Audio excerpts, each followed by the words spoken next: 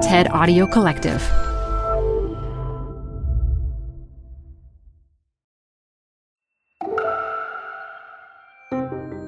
You're listening to TED Talks Daily. I'm Elise Hu. Alzheimer's disease affects millions of us, and there still isn't a cure. But neuroscientist Lisa Genova found there are ways we can prevent Alzheimer's. In her archive talk from 2017, she shares how. And after the talk, stick around. I sat down with Lisa recently to find out how the research has advanced since she first presented these ideas a few years ago. And I'm super excited to share that conversation with y'all.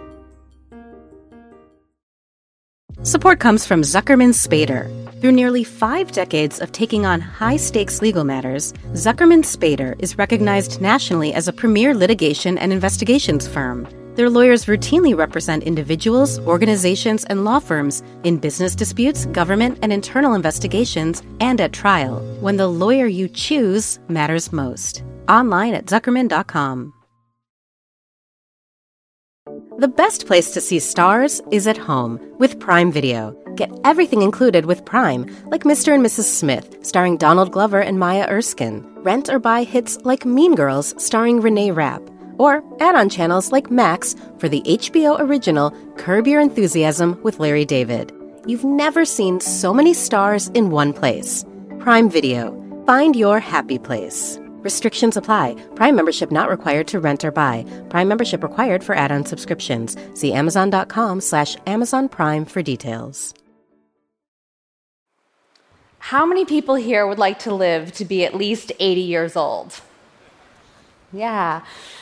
I think we all have this hopeful expectation of living into old age. Let's project out into the future, to your future yous, and let's imagine that we're all 85. Now, everyone look at 2 people. One of you probably has Alzheimer's disease. All right. And maybe you're thinking, well, it won't be me. Then, okay, you are a caregiver. So, in some way, this terrifying disease is likely to affect us all.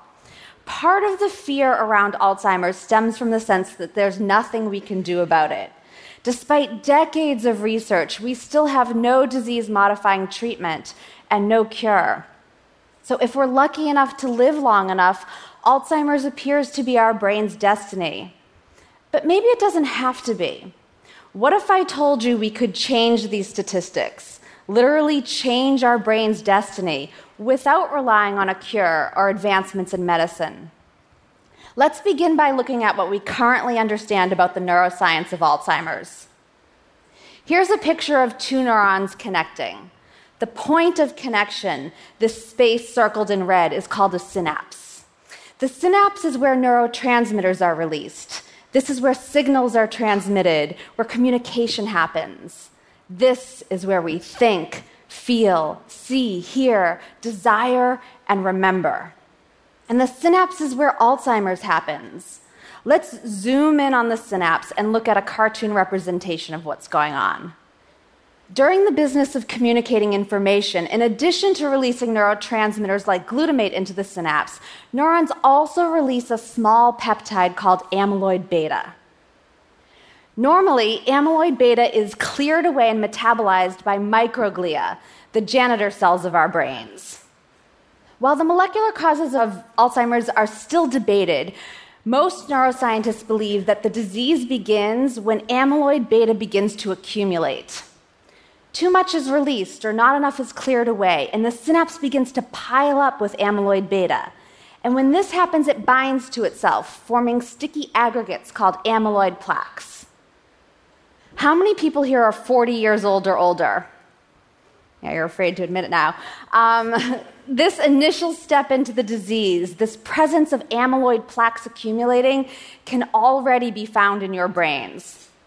Now, the only way we could be sure of this would be through a PET scan, because at this point, you are blissfully unaware. You're not showing any impairments in memory, language, or cognition. Yet. We think it takes at least 15 to 20 years of amyloid plaque accumulation before it reaches a tipping point. then triggering a molecular cascade that causes the clinical symptoms of the disease. Prior to the tipping point, your lapses in memory might include things like, why did I come in this room? Or, oh, what's his name? Or, where did I put my keys? Yeah, now before you all start freaking out again, because I know half of you did at least one of those in the last 24 hours, these are all normal kinds of forgetting. In fact, I would argue that these examples might not even involve your memory because you didn't pay attention to where you put your keys in the first place. After the tipping point, the glitches in memory, language, and cognition are different. Instead of eventually finding your keys in your coat pocket or on the table by the door, you find them in the refrigerator. Or you find them and you think, what are these for? Okay, so what happens when amyloid plaques accumulate to this tipping point?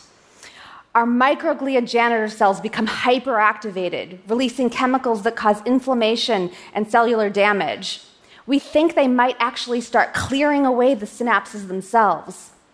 A crucial neural transport protein called tau becomes hyperphosphorylated and twists itself into something called tangles, which choke off the neurons from the inside. By mid-stage Alzheimer's, we have massive inflammation in tangles, an all-out war at the synapse, and cell death. So if you were a scientist trying to cure this disease, at what point would you ideally want to intervene? Many scientists are betting big on the simplest solution: keep amyloid plaques from reaching that tipping point, which means that drug discovery is largely focused on developing a compound that will prevent, eliminate, or reduce amyloid plaque accumulation. And so the cure for Alzheimer's will likely be a preventative medicine. We're going to have to take this pill before we reach that tipping point, before the cascade is triggered, before we start leaving our keys in the refrigerator. We think this is why, to date, these kinds of drugs have failed in clinical trials, not because the science wasn't sound, but because the people in these trials were already symptomatic. It was too late. Think of amyloid plaques as a lit match. At the tipping point, the match sets fire to the forest. Once the forest is ablaze, it doesn't do any good to blow out the match. You have to blow out the match before the forest catches fire.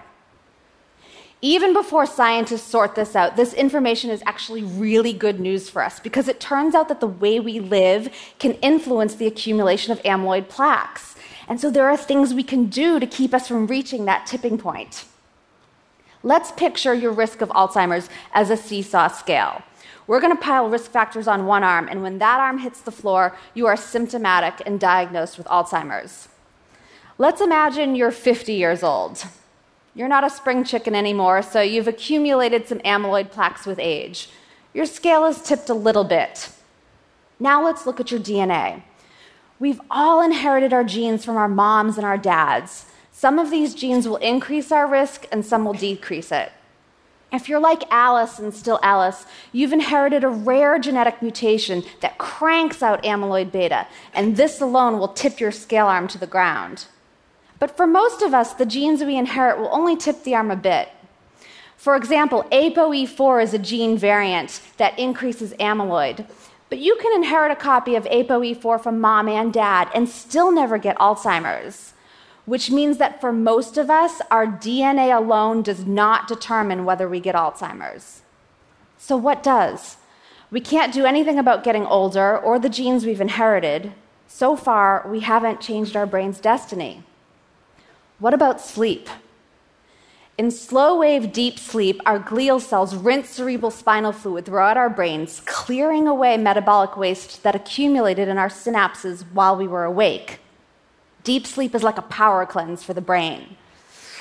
But what happens if you shortchange yourself on sleep?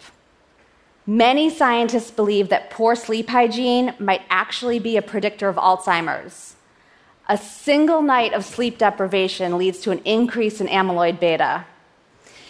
And amyloid accumulation has been shown to disrupt sleep, which in turn causes more amyloid to accumulate. And so now we have this positive feedback loop that's going to accelerate the tipping of that scale.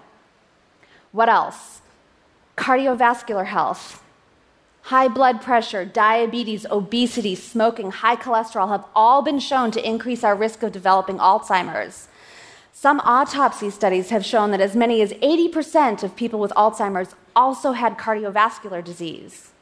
Aerobic exercise has been shown in many studies to decrease amyloid beta in animal models of the disease. So, a heart-healthy Mediterranean lifestyle and diet can help to counter the tipping of the scale. Okay, so there are many things we can do to prevent or delay the onset of Alzheimer's, but let's say you haven't done any of them.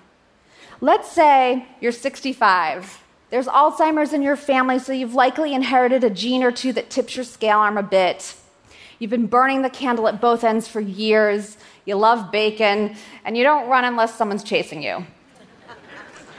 Let's imagine that your amyloid plaques have reached that tipping point. Your scale arm has crashed to the floor. You've tripped the cascade, setting fire to the forest, causing inflammation, tangles, and cell death. You should be symptomatic for Alzheimer's. You should be having trouble finding words and keys and remembering what I said at the beginning of this talk. But you might not be. There's one more thing you can do to protect yourself from experiencing the symptoms of Alzheimer's, even if you have the full-blown disease pathology ablaze in your brain. It has to do with neuroplasticity and cognitive reserve. Remember, the experience of having Alzheimer's is ultimately a result of losing synapses. The average brain has over 100 trillion synapses, which is fantastic. We've got a lot to work with. And this isn't a static number. We gain and lose synapses all the time through a process called neuroplasticity. Every time we learn something new, we are creating and strengthening new neural connections, new synapses. In the nun study, 678 nuns, all over the age of 75 when the study began, were followed for more than 2 decades. They were regularly given physical checkups and cognitive tests, and when they died, their brains were all donated for autopsy. In some of these brains, scientists discovered something surprising. Despite the presence of plaques and tangles and brain shrinkage, what appeared to be unquestionable Alzheimer's, the nuns who had belonged to these brains showed no signs of having the disease while they were alive. How can this be? We think it's because these nuns had a high level of cognitive reserve, which is a way of saying that they had more functional synapses. People who have more years of formal education, who have a high degree of literacy, who engage regularly in mentally stimulating activities, all have more cognitive reserve. They have an abundance and a redundancy in neural connections. So even if they have a disease like Alzheimer's, compromising some of their synapses, they've got many extra backup connections, and this buffers them from noticing that anything is amiss. Let's imagine a simplified example. Let's say you only know one thing about a subject. Let's say it's about me. You know that Lisa Genova wrote Still Alice, and that's the only thing you know about me. You have that single neural connection, that one synapse. Now imagine you have Alzheimer's. You have plaques and tangles and inflammation and microglia devouring that synapse. Now when someone asks you, hey, who wrote Still Alice? You can't remember because that synapse is either failing or gone. You've forgotten me forever. But what if you had learned more about me? Let's say you learned 4 things about me. Now imagine you have Alzheimer's and 3 of those synapses are damaged or destroyed. You still have a way to detour the wreckage. You can still remember my name. So we can be resilient to the presence of Alzheimer's pathology through the recruitment of yet undamaged pathways. And we create these pathways, this cognitive reserve, by learning new things. Now, ideally, we want these new things to be as rich in meaning as possible, recruiting sight and sound and associations and emotion. So this really doesn't mean doing crossword puzzles. You don't want to simply retrieve information you've already learned, because this is like traveling down old familiar streets, cruising neighborhoods you already know. You want to pave new neural roads. Building an Alzheimer's-resistant brain means learning to speak Italian, meeting new friends, reading a book, or listening to a great TED Talk. And if despite all of this, you are someday diagnosed with Alzheimer's, There are 3 lessons I've learned from my grandmother and the dozens of people I've come to know living with this disease. Diagnosis doesn't mean you're dying tomorrow. Keep living. You won't lose your emotional memory. You'll still be able to understand love and joy. You might not remember what I said 5 minutes ago, but you'll remember how I made you feel. And you are more than what you can remember. Thank you. Hey, y'all, it's your host, Elise, and I'm actually sitting here with Lisa Genova now. Hi, welcome. Hi, Elise. So it's been a few years now since you took the TED stage. I'd love to know what the latest science is. What are the latest discoveries when it comes to preventing that buildup of plaque that scientists believe leads to Alzheimer's? Well, it's been a really big year in that, so Biogen has a drug approved by the FDA this very year. It's called aducanumab, but it sells as the name Aduhelm. And so all of the drug treatments for Alzheimer's prior to this have been drugs that modify the symptoms of the disease. They don't actually stop the disease progression. And there's been a lot of controversy around this drug that was approved. It has been shown to clear away amyloid beta, which is awesome because we want to prevent those plaques from building up that then lead to Alzheimer's. But the trials didn't necessarily show that it improved cognition or that it decreased the amount of cognitive decline. I'm not so worried about this. I'm super hopeful. Like, this is the first drug to market. I didn't expect it to be a home run. I like to tell folks this is like thinking about cholesterol for heart disease, right? So cholesterol, statins were approved because they cleared away the plaques in the arteries, right? And we assume that that will then prevent heart disease 10, 20, 30 years from now. Like, well, hopefully you'll never get a heart attack if you go on statins. Well, we're likening that for this aducanumab drug, that if it lowers amyloid levels and you give it to people early enough before they're symptomatic for Alzheimer's, we can actually prevent you from getting it. So that's yet to be seen. We're at the beginning of this sort of historic moment in the journey of how do we prevent and cure Alzheimer's. It is not a perfect drug. It's model, 1.0, but it has opened the floodgates to other companies to go forward with their amyloid clearing drug, and blood tests are being developed to check for amyloid, which is fantastic news because right now we have PET scans and spinal taps, and those are invasive and expensive and difficult to access. And so the big news in science is that we're getting minimally invasive, inexpensive ways to see if you're at risk for Alzheimer's, much like we do for a blood test for heart disease. And if I'm hearing you correctly, we will know if this new drug is effective many years from now because it should be actually working on the front end. Yeah. And so Biogen's been tasked with doing that, like collecting data ongoing in real time as patients take this drug. And it's also known that we really have to get people to take it very early on, even pre-symptomatic if possible. The people in these clinical trials already have symptoms of mild cognitive impairment or Alzheimer's. We really want to get people, like with heart disease, before they're symptomatic because that's before you've reached the tipping point. Once you've reached that, all hell's breaking loose in your brain. And this kind of drug targeting amyloid and clearing it, it's already too late. Like I said in the talk, it's like this drug blows out the match. If your brain's already on fire, blowing out a match isn't going to help you. So in your TED Talk, you also discuss the things that will keep amyloid beta from accumulating, aside from this new drug. So this TED Talk was a few years ago now. This is before this discovery. There's actually things that we can do that are free and not pharmaceutical. Can you talk a little bit more about those? Yes. Like sleep, for example, right? It's like if I told you that I could give you what sleep does for your brain in a pill, you would all take it.